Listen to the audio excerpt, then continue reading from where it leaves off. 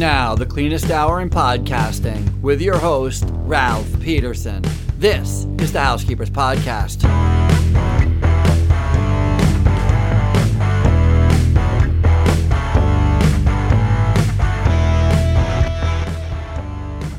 Hello, everyone, and welcome to the Housekeepers Podcast. Dare I say, the cleanest hour in podcast. And this is going to be a super fun show, very fast show, because I have on a former Marine, Mr. Michael Fitz. How you doing, Michael? Hey, good to see you, Ralph. How are you? I'm doing really well. Thank you so much for being on the show. You're the Senior Vice President or Executive Vice President of 4M Building Solutions, which is pretty fantastic. And, of course, a fellow Marine. So Semper Fi to you. Thank you, sir. Appreciate it. Yeah, no, thanks for having me on. I'm really looking forward to it. I think we're going to have a great conversation. Me too. I'm excited to. How long did you spend in the Corps? 24 years. And how many floors did you strip while you were in the Marine Corps? Actually, more than you think. No, I think that's probably a lot, actually. That's right. All right, right out the gun. I mean, everybody thinks, the first thing you learn how to be as a Marine is a janitor. That's right. Because you have to learn how to field day or detail clean every square inch of your squad bay that you live in with 50 other guys that are filthy and nasty. That's right. And I remember literally we'd have to do drills. We moved all the furniture to one half of the squad bay. And then I would literally take Canuba wax built for cars, light it on fire, melt it down, tap it out, spread it all over the floor, and then take a side-by-side machine or a low-speed burnisher, put a wool blanket underneath it, and polish out the floor and had to make it shine. I distinctly remember more than once sending the machine launching across the squad bay into the wall, learning how to do it. So, yeah. And I know how to clean toilets very well. When I went to boot camp, there's a couple of parts when you get towards the end of boot camp. I was enlisted. And at the end of boot camp, towards the end, of course, we're doing cleaning, of course, but then we're having to sew. And you would not think for a million years you're going to join the Marine Corps, the world's most elite fighting force. And you're going to where's the needle and thread? How is that possible? Oh, I know. But I found myself having to show other recruits, other Marines, how to sew and how to clean. They didn't know the first thing about cleaning. I had been cleaning since I was 15, cleaning commercially. Right. No, it's funny. You never forget when you get your packing list for everything you're going to go on deployment with, somewhere in the top of it is your sewing kit. You're like, all right, it is what it is. It is what it is. All part of the game. So, but the Marine Corps taught me so much. A lot of people say, hey, thank you. And thank you for your service, Ralph. And as a Marine, I say, I got way more than I ever put in. I learned so much through those experiences on leadership, the fundamentals of hard work, and quite frankly, what I think is the mental game of being successful, where you and I both know that the word surrender doesn't exist in the Marine Corps vocabulary. And, it's all about will and just trying to find a way. And where there's a will, there's a way. Absolutely. I can't think of the guy's name, but he wrote a book. And he wasn't in the Marine Corps. I think he was in the Army. But he wrote a book. He was a Green Beret, so he's Special Forces. And he wrote a book. And I think the title of the book is Thank You for My Service. And his whole point is how much, everyone's like, thank you for your service. He's like, do you have any idea how better off I am because I went through that experience? Right. No, it's so true. And then as you have become in your own business, you're very, very successful. And I really appreciate the opportunity to be here on with you. And it's my joy and my privilege. You find out when you transition out of the place, it's one of the best places to have a real world education on leadership that, quite frankly, the corporate America just does not appreciate your average veteran and what they can bring to your team. It's just one of the best places to look for sources of talent and the critical thinking skills and judgment and being able to take responsibility and be able to take personal accountability for what you've been assigned. I mean, those are fundamental things that every organization is looking for, and particularly regardless of the service. I mean, that's boot camp 101.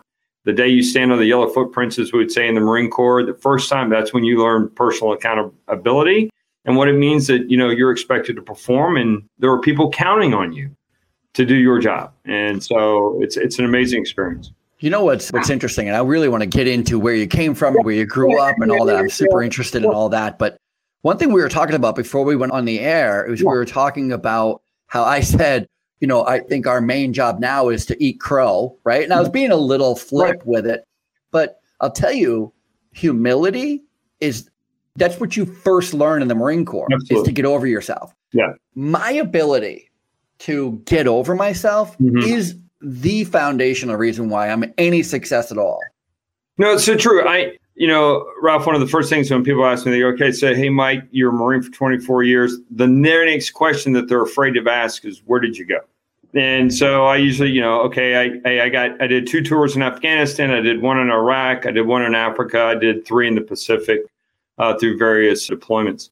And one of the things I'll never forget, I had a few ditties or colloquialisms that I'd put outside of my bulletin board right outside of my office. And it said, if you're standing here, read this. And it was just my way of kind of reinforcing some cultures in my organization. And at the very top of it was the why drives the what. Like in the Marine Corps, everything we do, there is a purpose to it. It's not just because we want you to do something. There is a purpose to what we do, from the way you lace your boots to the way you wear your uniform. You know it as well as I do. There is everything. And the very next one was that hubris and complacency are corrosive attributes that don't belong in any organization. Because if you think you're that good, there's always somebody better. And if you get so complacent and you think your SOP and your competitive advantage is always going to be there, there's somebody that's going to come in and do better. And really what that means is you have to be confident. And I think confidence comes from humility, knowing what you're good at, knowing your strengths and weaknesses, reinforcing the strengths and mitigating the weaknesses. And that's tactics 101 in the Corps. And you learn that. And I really got to see that out in Afghanistan and other places where it's not if, but when you will find something that is a compelling challenge that, man, it's just going to break you down. And then you really have, I think then that's when you really learn who your organization is and who you are. And you got 1 or 2 choices. You can either crumble or you can figure out a way to succeed. And yeah, 1,000,000%. One thing that the Corps did not prepare me for, I got to be honest with you, it's a big transition problem. When I got out of the Marine Corps, I had no idea what a no-call, no-show was. Anyway, House Gears podcast.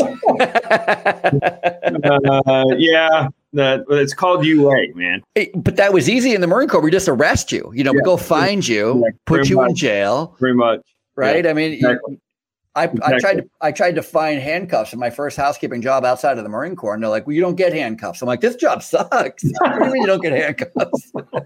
I get a couple of zip ties. Yeah, where's Oh, we can go off, and your listeners will be like, "What are they talking about?" I'm gonna stop. All right, so you're in St. Louis. So you live in St. Louis. Where are you right this second? Are you in St. Louis? Where are you? I'm actually I'm out visiting some of our clients over in Columbus, Ohio.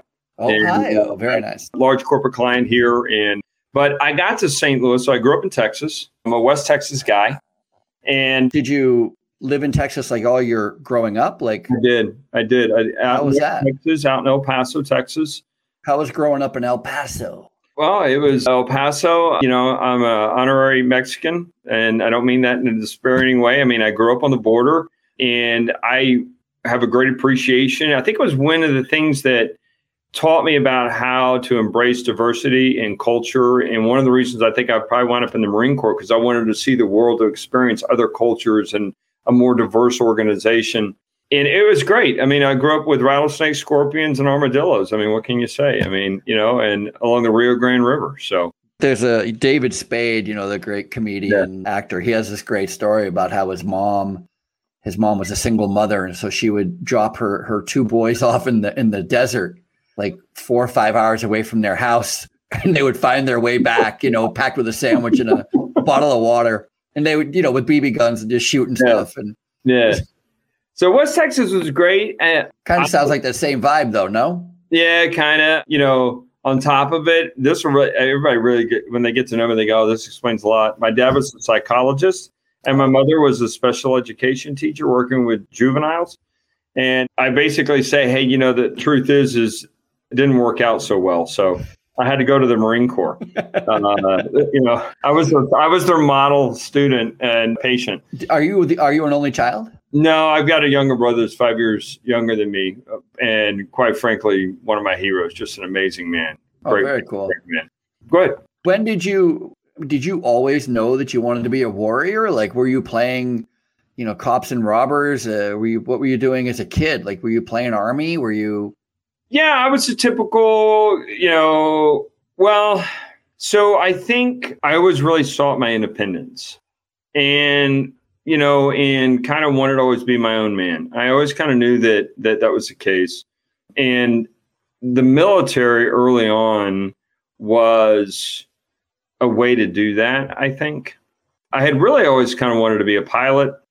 Turns out I got bad eyes. I'm not wearing my glasses right now, but I got bad eyes. Wasn't going to do that. So I remember, of course, I was a kid, and you probably remember the movie Top Gun. Who didn't want to go be Maverick, right? I mean, so originally went to the Navy recruiter to look into being a pilot. No, that's going to work. But hey, we can put you on subs. Yeah, no, I'm not going to get into that. No, that's not happening. So ultimately, I went off to college and truthfully just wasn't prepared for it. I was immature, not ready for that level of responsibility. I did a couple of years floundering and knew that it just, quite frankly, I just felt like I let my family down in some regard and just felt like I needed to find my way. And so stood in front of the recruiting stations and, well, don't really want to go to the Army. Definitely don't want to go to the Air Force. The Navy's going to want to put me on subs. So I always know that I knew the Marines were the best, and I walked through the door, and 2 weeks later I was at boot camp, and I enlisted as a private. Wow. What did you go to? So you must have went to 29 Palms. You must have went to California. Well, I went to Marine Corps Recruiting Depot in San Diego in May of 1993, and then did 4 years enlisted, and then I became an officer. Cool. Then did another 20 years, and then my last tour was being stationed as a regional commander out of St. Louis, kind of representing the Marine Corps for the state of Missouri, and then a large organization through the Southeast. And that's what brought me to St. Louis. At that point, I was entrenched. My family was. I've been married for 21 years to the same lady I met in San Diego. We have beautiful identical twin daughters that are 17, about ready to turn 18, that are seniors in high school. And we knew they were in middle school.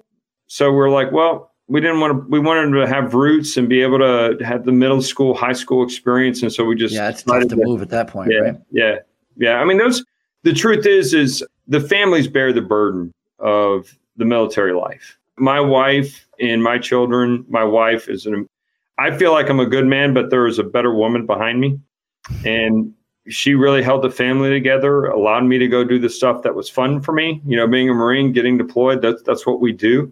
She had to be the one to keep the home fires burning, keep life normal, and the entire time wondering if she was going to get a call or somebody show up at her doorstep.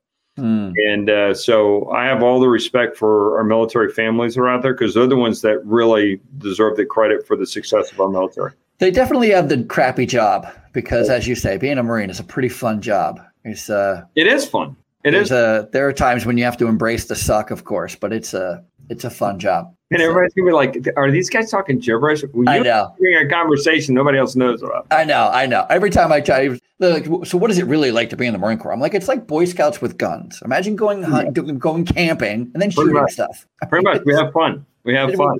You dig a hole and you sleep in it. It's not that terrible, really. No, it's really not. It's really not that terrible. What did you do for fun, for work? Did you play sports as a kid? Did you work as a kid? Yeah, I always had a work ethic. So I played soccer, football, wrestled, just kind of, different sports. Kind of all year round, yeah? Yeah, true story. I also played golf growing up my entire life. And this is not really a sport. Can we agree? I don't know, man. I'll take it. I'm just messing with you. It's a passion. It's not a sport. It's a passion. I'm just messing with you. I'm like, all right, Dad, I'm going to make a run at the golf team. He's like, all right, son, whatever you want to do. So I'm ready to go into my freshman year at high school. I'm practicing every day out at the, practice. And I'm getting ready to go. And then I meet a young lady and she joined the swim team. So 4 years later, I was a 4-year letterman on the swim team. Isn't that how it goes? Oh, yeah. And, my dad, what happened to golf, son? I said, I don't know, Dad. I don't know. But I tell you one of the things that really shaped me, and I'll never forget it, and I tell her this a lot, I have a really strong work ethic that's only been fomented by my experiences in the Marine Corps. When I was 15. Where'd that come from? Yeah. So my mother, when I was 15 years old, basically said, all right, son, you're going to learn how to work. And she went to our neighbor and said, hey, my son's going to cut your grass. And so one morning I got woken up, got kicked out of bed, grabbed the lawnmower. She took me over. She showed me how to cut. And we were just talking about landscaping before the business, before we got on. And I started cutting my neighbor's grass. And I'd zip through it real quick. And I'd be, all right, Mom, done. She's like, no, you're not. Then I'd have to get the edge out and trim the grass and, do all that stuff. Okay, I'm done. No, you're not. Then you got to sweep it, blow it, bag it, all that kind of stuff. Okay, I'm done. No, you're not. Then we'd have to go to the flower beds. and it got to a point where 2 hours later, the lawn is just immaculate. And if it weren't for my mother teaching me the work ethic, whatever standards you set for yourself is the one that you're going to accomplish.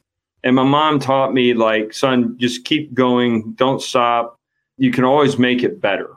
And that takes hard work. And before I knew it, by the end of the summer, I had about 7 or 8 lawns. And then the following summer, I was up to about 15 lawns, and I was doing them all in one day. And I almost started my own landscaping business in high school because I couldn't do it. And hindsight 2020, I think I probably could have retired early at this point had I started it. But anyway, I can never give my mother enough credit for just teaching me a work ethic and, pushing hard, and that accomplishing something takes hard work. It's funny. My mom got me my first job too. Really? And it was cleaning the high school. But they had this town that I lived in had a work program for 14, 15-year-olds. So when you're going from 8th to 9th grade that summer, you could start work with permission from your parent. And my mom brought me home all the paperwork. She's like, you're going to get, pick one of these jobs. And I'm like, I'll do the cleaning. She's like, all right, kid picks cleaning. I could have been on the road crew, but I'm like, nah, cleaning sounds good. Been doing it ever since. I don't know. It's quirky. It is. Well, it's all about influences and coaching and being susceptible to coaching. I can tell you I was extremely resistant. I was not happy. And I'm just glad that she had the strength of character to, not just say, oh, it's okay, son. It's all right. Don't worry about it. No, what's funny is, so that job naturally ended. I didn't quit, get fired. It was just a summer job, and it ended when school started. Then my next job was, my mother helped me get another job, and I didn't like it, and I wanted to quit, and she wouldn't let me. Right. She was like, we don't quit. I was like, we don't? News to me. Why not? Right. We don't like doing something. It's Thank God for mothers, right, Michael? Thank God for mothers. Thank God for mothers. It's definitely not a parenting show because I'm not somebody, my wife, maybe not me, but but it does come back to, there are a handful of experiences, whether for me personally, whether it's my faith, my family, my friends, work environment like the Marine Corps. There's not a single original thought or something or someone that hasn't molded me into who I am today, and just couldn't be more grateful. Right? It's about the journey. In a lot of ways, and I've been really, really lucky, Rob. Really lucky. So you seem to have a pretty great upbringing, pretty normal. Yeah. Mom and dad both working, younger brother growing up in Texas, and then you joined the Marine Corps. Here's the big question. How do you get a cleaning job coming out of the Marine Corps of all the jobs listed? And I've been through through the process of leaving the Corps. Yeah. And it's funny. So in the Marine Corps, I think you realize there's a life expiration date on you. Eventually you're going to get out of the Marine Corps, you got to retire. And so while I was working full-time, raising a family, I went back to school through adult education and spent about 8 years finishing some undergraduate, got a couple master's degrees, business degrees, and just prepared myself best for an exit strategy. And when I went to exit from the Marine Corps, I went to a very good friend of mine. There you go again, another good guy. And I said, hey, how do I transition? And he goes, Mike, it's pretty simple. Never ask for a job. Just ask for people's advice. Everybody will give you advice. So you need to have a goal setting again. You want to have 2 coffees a week. And the purpose is you want to seek their advice on how to transition, talk to them about what you're passionate about, and get their advice on what you should do. And then walk away with two names. Just walk away with two names. And I did that for over a year, built kind of a who's who list of CEOs, COOs, senior VPs of HR in Fortune 100, Fortune 500, and movers and shakers in St. Louis. And I was very successful to the point that I was not afraid. I was humble enough to follow every breadcrumb.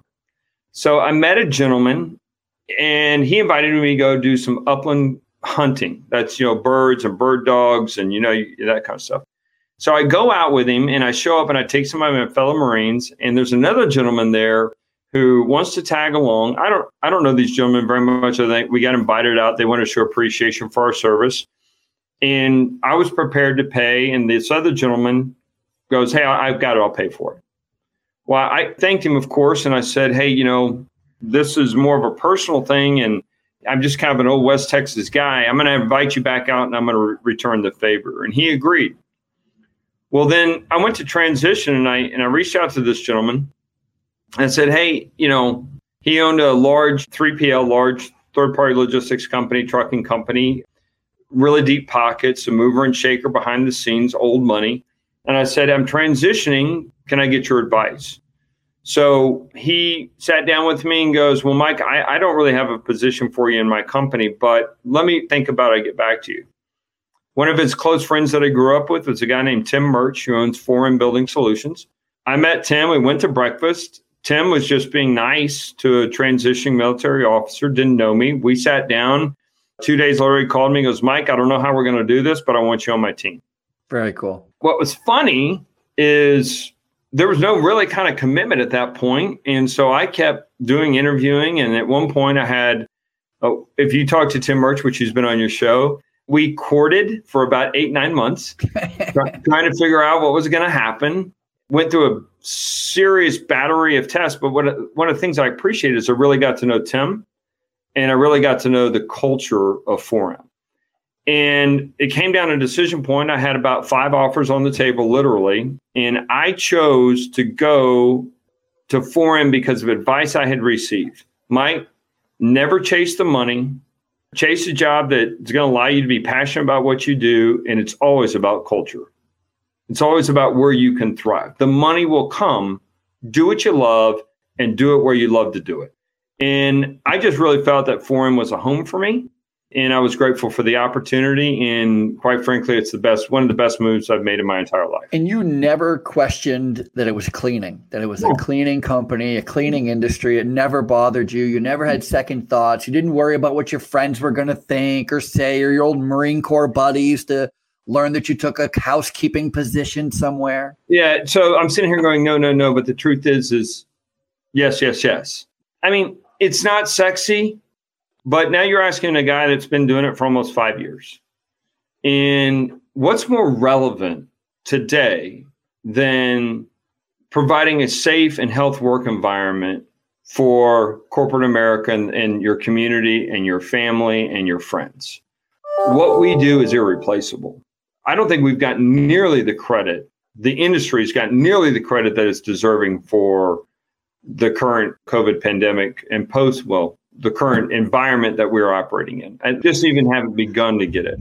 No, I agree. And I think that's probably going to be a long time coming, just because the political environment is such that we're still and I'm not speaking anything other than to say that there currently isn't being any credit given to anyone about anything. But I think that you're right. Mm-hmm. I think when it all shakes out, you're going to see the environmental side of healthcare has done an incredible job of disinfecting, of staffing, of staying on top of listening, of learning, of retrying, of being creative. And so your point is extremely well made with me. I completely agree with you.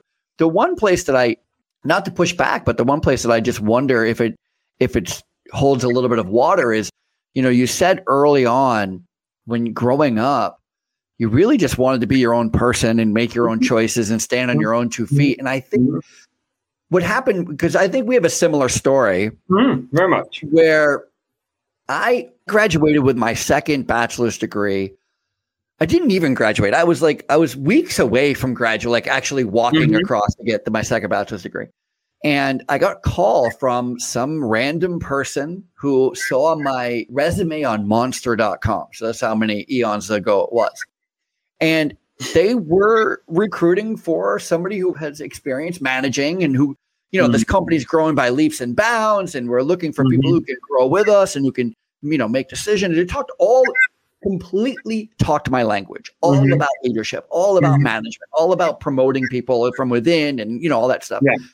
I was 100% committed to this job before I knew that it was housekeeping. Because we're hanging up and he goes, right. Oh, by the way, as if it didn't matter. Oh, by the way, right. We work in the cleaning industry.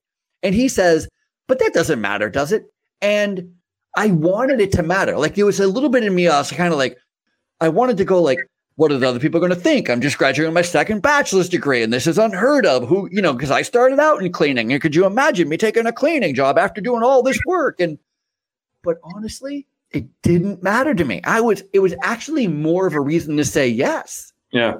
Yeah. So, and I fear maybe that's the same with you. Maybe you too had that. Yeah. There's part of it. I can tell you, just as you were talking, thinking a little bit more about really what, you're always learning, about yourself and what motivates you and this kind of stuff.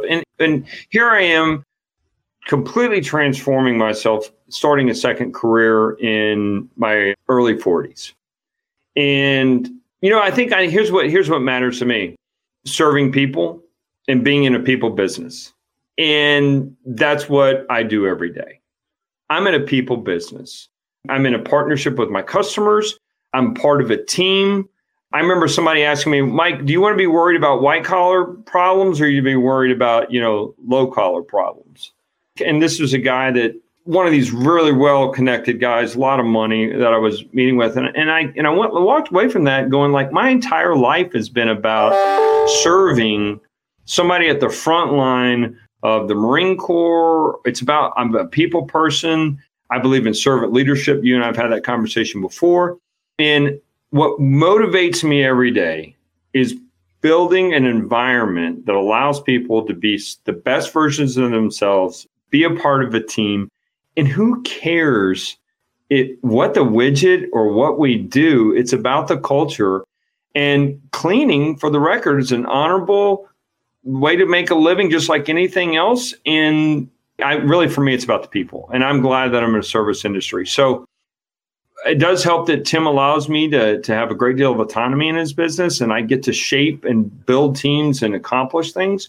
And that's how I kind of self-actualize. So, yeah, it's a good fit in that regard, but I don't think I'd want to do anything else but be around people. That's really great. Yeah, I agree. I love the industry. I've been in love with this industry since I started when I was 15. Mm-hmm. And for me, it's really because I've always kind of felt like you can do two things in this industry. You can hide in it, which is always nice because people underestimate you, right? Because you're just a housekeeper or just a cleaner. I like that. Yep. And you can surprise people, which I like. Yep. Because wait, I thought he was just a housekeeper. Right. I mean, my moniker is the housekeeper. I got that nickname when I was 15, and it wasn't a compliment. Right. No, it's well said. Very well said. But I think you say that about anything, any occupation. But it's a unique experience, one that I wish that more people had. We used the word humility before. There are a lot. If you're depending on the nature of where you're at in our industry, a lot of the people that come to work for us are because they need to, not because they want to. Agreed. And so we talk about anybody that walks through our door treating with dignity, decency, and respect, covered in gratitude. We're grateful that they're there. We want to make them part of our family, give them a culture to thrive, kind of a no nonsense. A lot of people are wanting to show up, do their job, and go home back to their families. I think it's just a great way to serve and serve our community and serve our team. So I just love it. I don't know what else to say. I mean, sometimes you just find what you enjoy doing and, we're sick that way. I'm a housekeeper. I love it. I agree. It's super great. It's great to meet somebody who has a similar background and came into the cleaning industry with their eyes wide open and embraced it, just all right, let's do it. And you know what else? We're having such a staffing crisis right now. Yep. And I've been in the cleaning industry a little bit longer than you have. Yep. But I got to tell you, I've always been short-staffed. This is not something new. It's Mm-hmm. always been there. Mm-hmm. And one of the things that I think has helped me during the last 20 months Mm-hmm. is my expectation of employees is way different than traditional employers. Traditional employers think they hire somebody and they stay and they can rely on them and they're going to.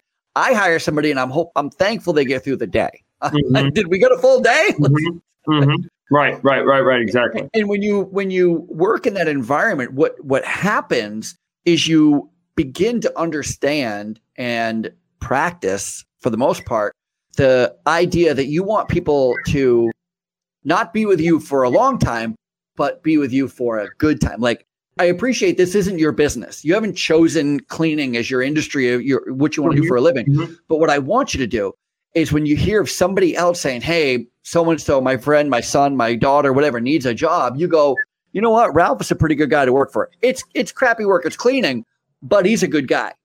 He's a good company to work with. You know what I mean? Yeah. That's the long game that took me a while to figure out.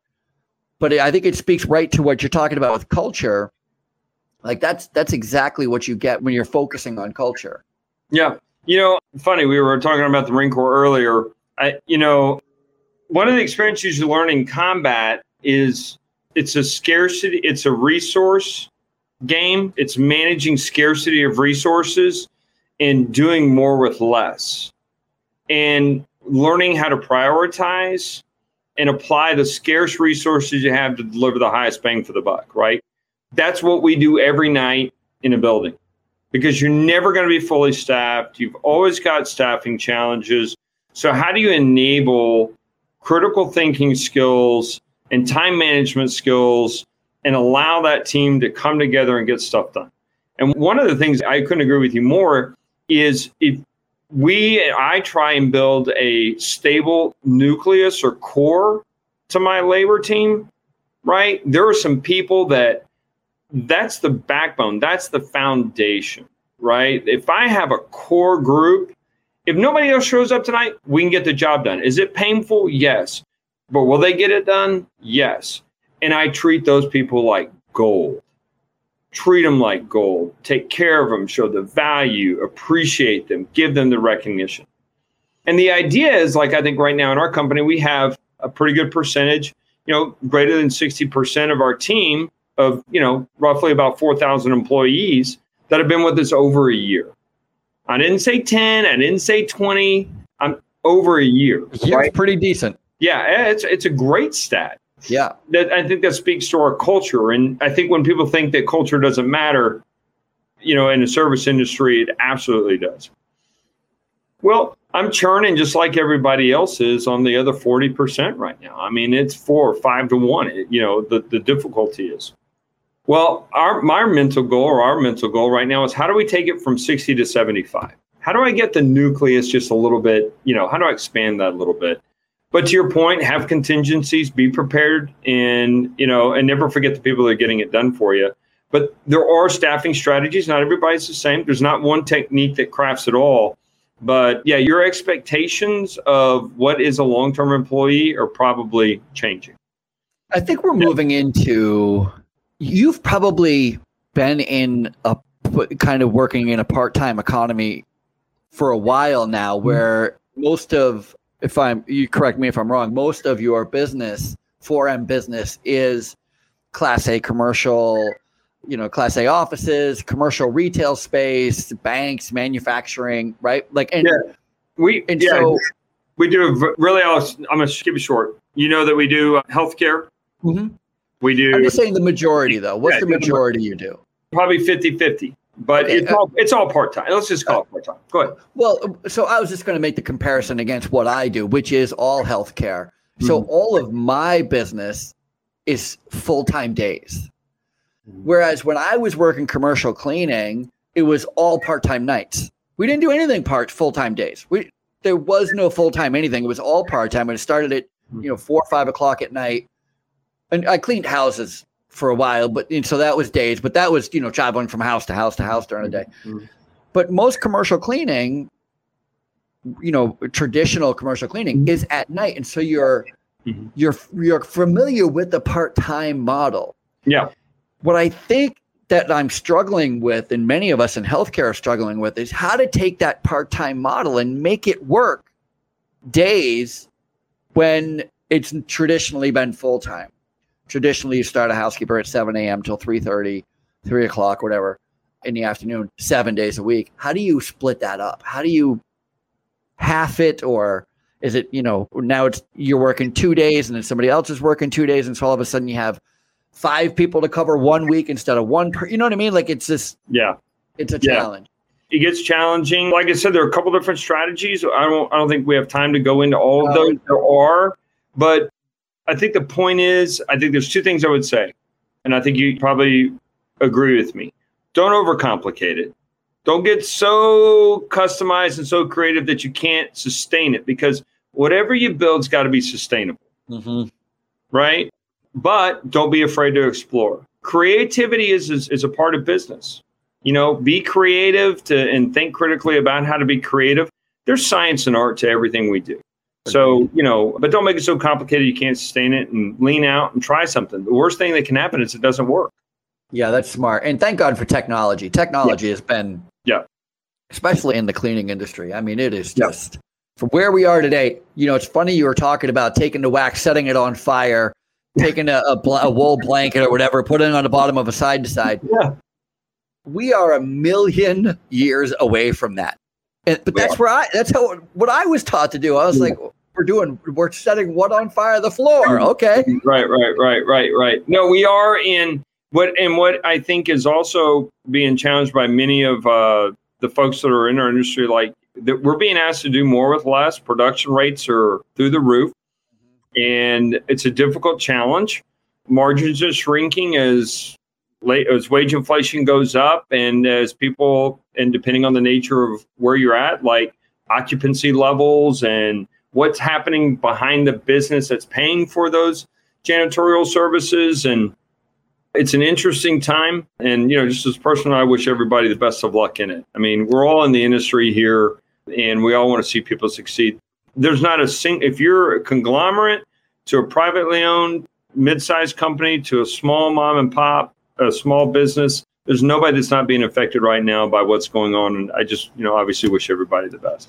Yeah, we've, how'd you guys do during the pandemic? I mean, are you guys, did it hurt at all? Did you guys grow? I know a lot of companies grew during the pandemic. We were, honestly, Ralph, we were tremendously blessed. We really had very successful couple of years through it. And I think I'm grateful for the leaders that are in our company, the managers that are in our company. We were able to respond. We struck gold during the period, and we're grateful for it. But we're also humble enough to know that maybe we were the lucky ones, and we just got to make sure that we don't get ahead of ourselves. And so, yeah, we did well, and we're grateful for it. Yeah, that's good. There was a lot of, if companies weren't diverse at all, like they just only had even I know companies that only cleaned medical office buildings, and they went under. Because all offices were essentially closed and said you can do this work from home, and even dentists were shut down for a while, and it was really tough. So it was really like, I work in healthcare. Like I said, we had the opposite problem. We had more work than we knew what to do with, and we had no staff. What we decided is we are diverse. We are in several different vertical markets. Which is really helpful. Yeah, very much. We're lucky enough not to be in retail. That was a business decision many, many years ago, just kind of maybe fortuitous, lucky. I think we read the tea leaves and we avoided that. But we're in healthcare, we're in commercial, we're in education, the commercial being both corporate and multi-tenant. And it gave us a lot of diversity. But here's what I do know. When it hit, we doubled down, got into strategic working groups and met on a weekly basis to keep pace so that we could be the advisor partner to the people that we serve. And when we did that, and we were in it for the long term, there was a lot of crowding around disinfecting and some other stuff. We just were trying to be honest brokers about what our partners needed to do to provide a safe and healthy work environment. In some situations, we took significant sales contractions, scale back labor, but we stayed in it for the long term. Others ramped up significantly. And we just bolted on it as advisor partner for their business and providing that safe health work environment. And actually it's coming back in spades because now we've entrenched the partnership and the trust through a very difficult period of time. And now I think we're even better poised coming out of the pandemic when we do.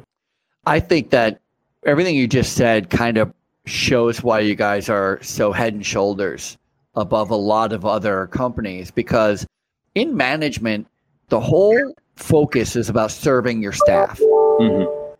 When you're in a strategic ownership position or a strategic executive position, your focus is on serving your customer. Mm-hmm. And it sounds like you guys didn't drop the ball on either one. You guys just kept going, okay, how do we make this work for the customer? How do we make this work for the customer? How do we make this work for the customer? And then you know what happens? You know this. The customer starts thinking, wait, how do I make it work for them? How do I make it work for them? And then all of a sudden, if I'm thinking of what's best for you and how to make you best successful, and you're wondering, how do you take massive action to make me successful? I mean, in the end, we're all rising with the tide, Yeah. I mean, it doesn't matter if you have 10 or 10,000 customers. What matters is that the one customer you're talking to at that moment is the only customer you have. And if you approach it that way and you look long term, I mean, the bedrock of any service organization is the retention of your customer base. We like to call them partners because we want a lifelong partnership with them. Anybody that walks through our door and we bolt on to, we never want to lose them. Today, at 43 years of age, we still have our very first customer. We wish that we have kept every single one of them in the past. And that's our goal. And when you think long term, you're just only layering up your foundation as a great launch pad for growth. Our best salesperson for new business is our current customer. Of course. I mean, I'm preaching to the choir. Everybody knows that.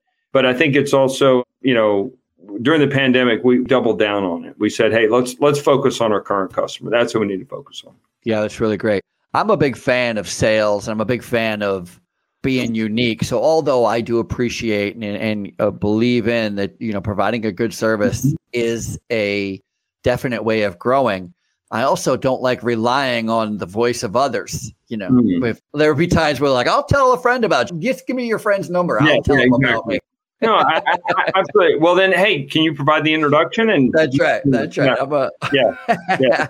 I like trying to think really outside the box on how to get in front of people, how to get noticed. That's one of the biggest challenges I have is getting noticed. Well, so what's interesting is don't ask for the sale, call for the action. If I'm not talking Glengarry, Glenn Ross, ABC. Here we go. But I am saying the good leads. Yeah.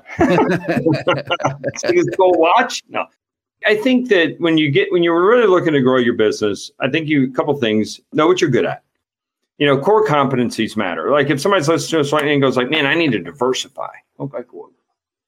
Step back, know what your core competencies are, what's giving you a competitive advantage, what's your unique selling position. And then, don't overpromise, actually underpromise and overdeliver. And then when you get in that situation, we try and use verbs, which mean there's action behind them. It's not, to your point, hey, don't just say, hey, I'll call somebody. No, let's call somebody. Let's call somebody. Let's get them on the phone, And I think we often try and make things way too complicated, which is one of the reasons why I love housekeeping. It's one of the reasons I love being a janitor. It's not a complicated business. And there's standardization. There's things you can do. There's efficiencies to be had, but it's not that crazy. It's not a crazy business. What makes it more complicated is that it's a people business. And I love people. And so I'm happy to do that all day. Yeah, I think I might have told this story recently on the show, but I had somebody reaching out to me and they were saying that they had a client who wants more laundry staff and they're asking for more FTEs in laundry and they don't know how to tell her or how to approach, the owner that we can't add, there's no money to add laundry staff. And I'm like, there's no administrator, no nursing home owner I've ever met who wanted to add more laundry staff. And they're like, I'm telling you, that's what they're saying. They want more they don't want a laundry problem. So they're saying, hey, maybe adding staff is the answer. It's just one solution of 100. That's right. But let's drill down to find out exactly what's going on here. It's not staffing sometimes is the answer. Right. But not always. We're not even drilling down to the actual question. Yeah. And you and I both know there are so many inputs to the conversation about meeting expectations. And in the end, we firmly believe at Forum that we try to keep our promises. If we say we're going to do something, we're going to do something. And if the customer is rendering us in a relationship to solve their problems, which is what we do every day, we solve the ones that they know of, but we also solve plenty that they don't know of, right? What the housekeeper does that they don't know, and what the housekeeper does to save their business and all that kind of stuff. Those are things we want to do. But in the end, it's just about mutual expectations. Are we meeting their expectations? And are we building the trust that they're like, man, I recommend Ralph all day long and twice on Tuesday. And I would never do, my organization can't run without Ralph and what Ralph does.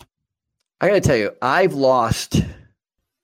made some real bonehead decisions, and it has lost me accounts. And I've lost accounts where I didn't even understand it. Like, I don't understand why I'm losing this account, why they're canceling. And then I've lost and then I've kept accounts where I was like, I don't know why they didn't cancel me. You know what I mean? Like, I completely earned and others where I didn't. But I think the biggest lesson that I've been able to learn is from the accounts that I lost. I lost an account once in 9 days. Really? Think about that. 9 days. Wow. It took me months. I mean, to get an account, to build a relationship, to meet somebody, to, let them know what you do, to explain the process, to get them to buy in, the whole thing. It takes a lot of effort, a lot of time, a lot of, knocking on doors and, hey, just here to, whatever. Mm-hmm. To get them to sign, we start the account, and to lose it in 9 days was the biggest lesson that I've ever learned. And the lesson is this. I forgot why they hired us. Yep. And I started to think that I knew better. And here's a perfect example I'm sure you'd appreciate. I used to ask questions that I already had the answers to. We'd be going on a tour, and they'd be showing me an area, and I would go, how often is this area clean? And they'd go, oh, they get in here once a day, I think, maybe once every other day. And I would say, not when I get in here. They'd definitely be hit twice a day. I'm going to take care of that. Right. That's how I used to approach it. And I've learned that it's actually better to go, how often is this cleaned? And they go, once the other day. And here's the follow-up. Is that enough? Right. To them, not to me. Right. Because that's why I lost the count in 9 days. I made it all about me, my expectations, my standards. Yep. And without even realizing it, rolled over my client. I literally was like, move out of the way, client. I'm in charge. Right. Like, what? Right. Who hired the monster? Like, right. And, I think that not everybody sorts in different places and everybody's different. But here's what I would say. I don't care if you're day one and owning your own company, or you've been doing this for 100 years and you're in your third generation. The truth is if we don't stay with some blocking and tackling drills and remind ourselves in peer-like relationships, which is what I've loved about this format today, because it's reinforcing for me a lot of things that I shouldn't forget. It's never about me. It's always about them. One-on-one, listen. What's the voice of the customer? What's going on? What do they want? Because in the end, I'm there to provide them a service that they're willing to pay me for. Serve your customer. Yeah. Right? It goes right back to stepping on those little yellow footprints on the stupid pavement when you first get in the Marine Corps. Yeah. The first thing they're going to do is we actually say they take away yourself. Like they remove you, they treat you really bad so that you get, you're nothing, and then they build you up as a team. That's not what they do. They teach you that it is not about you. And as soon as you think it's about you, it's going to go sideways. Yep. So if you put your focus elsewhere, the mission, the other person, your buddy next to you, right? Your client, your employees, your wife, your kid, you put it on them. Mm-hmm. That's what you learn. I think that's what all of us learn as adults. We get there. Yeah. The other thing too, I want to come back to a word you used earlier, being humble, because you got to know what you can and can't do. And I'll tell you, I was brand new in the business, and this is a bad example. I lost a customer because a customer said, "Hey, Mike, can you do this?" And I went, "Heck yeah, I can do that. No problem. Well, I can do that." I didn't assess my team's ability to do it. I put them in a really, really bad spot. I asked them to move heaven and earth, and guess what? They couldn't do it. What I should have said was, "No, I can't." I should have said no. And but I was so worried about not disappointing the customer that I got too confident. Oh yeah, we can do it. No, and when I should have just said, "I'm sorry, I'm probably not the best person to do that right now. I just don't have that capability." And so, to your point, if I can't service the customer, if I'm really listening, I think you got to be humble enough to know what you're good at and what you're not good at. And if it's not a good for your business, don't take it, because all you're going to wind up doing is wasting time and resources. I love, and I'm not making this up. I mean, I'm not, no hyperbole. I love being the hero.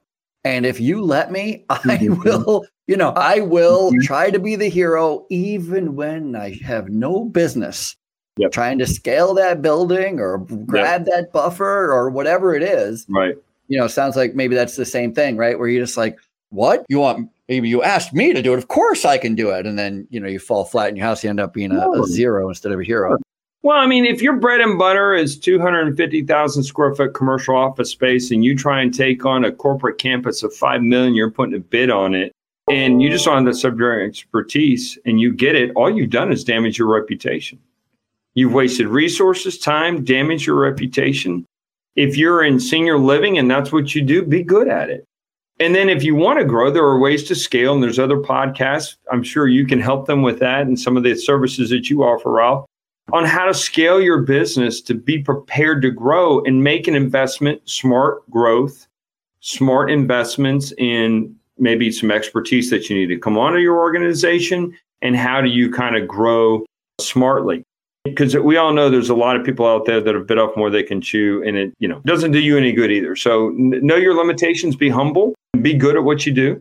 Never forget you're in a service business. And I think you said it well, serve your customer. When I was a kid, it's a terrible story, but it's a short one. I was with some friends and we were throwing snowballs at a store. And we weren't really throwing at a store. I think we were kind of throwing at each other, which ended up maybe coming close to a car. Then a car would the person got mad. And so we started throwing them at the car. And then we hit a window in a store.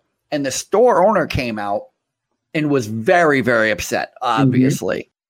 And she basically chased us down the road. And she was, a broom in hand kind of thing. She was very upset at us. Fast forward, the next spring, I go and apply for a job working at a store across the street from that store. That store had closed. What I didn't know is they had just moved across the street. So that store closed.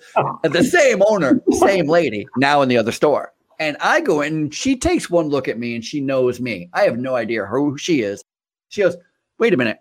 Weren't you one of the kids who threw snowballs last winter and you broke my front window?" And I was like, "Oh, no." I wanted to say, "No, it wasn't me." But, I was like, I guess. All right. So I start leaving. She goes, "Where are you going?" I go, "Well, I don't know what to do." She goes, "Apologize." I was like, "What?" She goes, "Say you're sorry." I'm like, "I'm sorry." She goes, "All right, come in here and fill out an application." She hired me. That's awesome. She taught me a huge, valuable lesson. You know what you do when you make a big mistake, when you bite off more than you can chew, when you fall flat on your face? Own it. Yeah. Yeah. Even if we can't do business together, I want you to know that I recognize that I messed that up. It was my bad. I shouldn't have done it this way or that way. I shouldn't have said that, or whatever. Don't make excuses. Own it. That's how you move on. Because this business, cleaning industry, it's humongous and small at the same time. Yeah. Ralph, I know we're coming up on some time, and I want to say this. I really want to thank you again before we go. And also just to kind of make a short point, that just hearing the anecdotal stories that we've shared today reminds me I've got a lot to learn. Me too, brother. and that some of the best lessons I've learned and I need to relearn every day are the ones I've already learned. So thanks for sharing all that. And that, I'm just thinking, like, as we've really shared a lot about what we think how business is, it's an adaptation every day. Learning is growing. It's a lifelong journey, and I'm learning. I mean, we've had catastrophic success in 4M. I'm grateful and I'm blessed, and we're blessed, and I'm so humbled by all of that. But it's different challenges.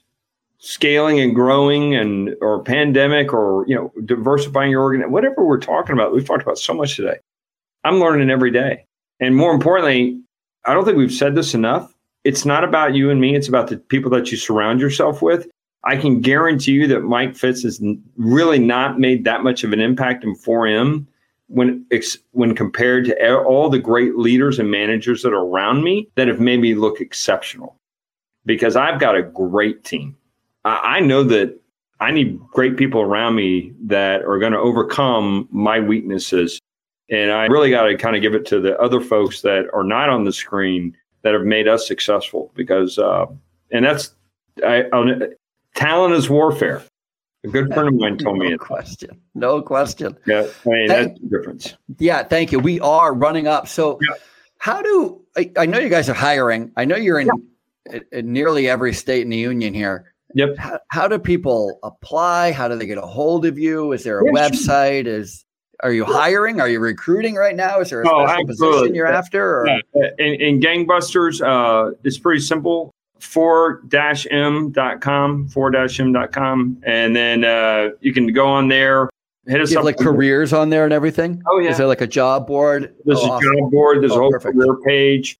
We're hiring like crazy. Absolutely hiring and not just senior level position or not entry level positions, all kinds of positions. And we'd love to have anybody that wants to join our team and join our exceptional family.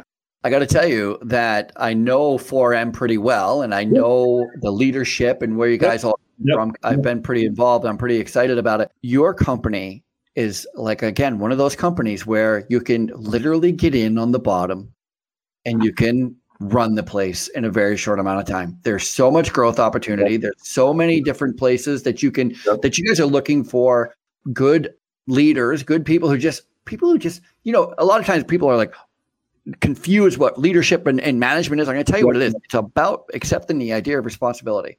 I will be responsible. If you have the ability to be, if you have the desire, you want to be responsible, you want to grow and do something good, not just for your community, but for yourself and your family, 4M is the place to go.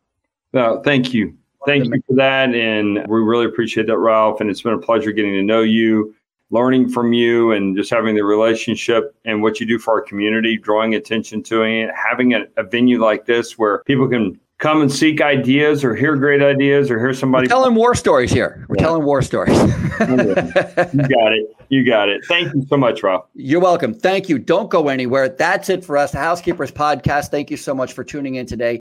If you enjoyed today's program, make sure you check out 4m.com. They're a really great company to work with. And please make sure you're sharing the podcast, tell your friends, writing reviews, making sure you're subscribing to the podcast. Find us on YouTube if you want to see all of our videos.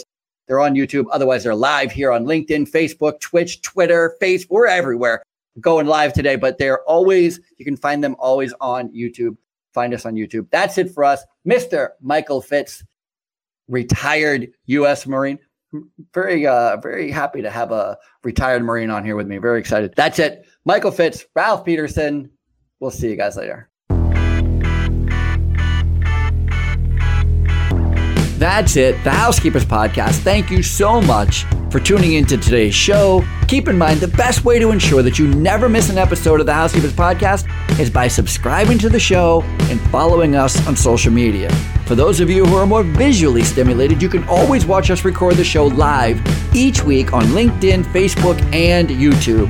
In fact, we post all of our videos on YouTube, so make sure you are subscribing to our YouTube channel. If you love the show and you want to help us out, please consider writing a review and sharing the show with all your friends and families and colleagues. And if you are looking for more information about today's guest, all of their contact information and the links to their websites are in the show's notes.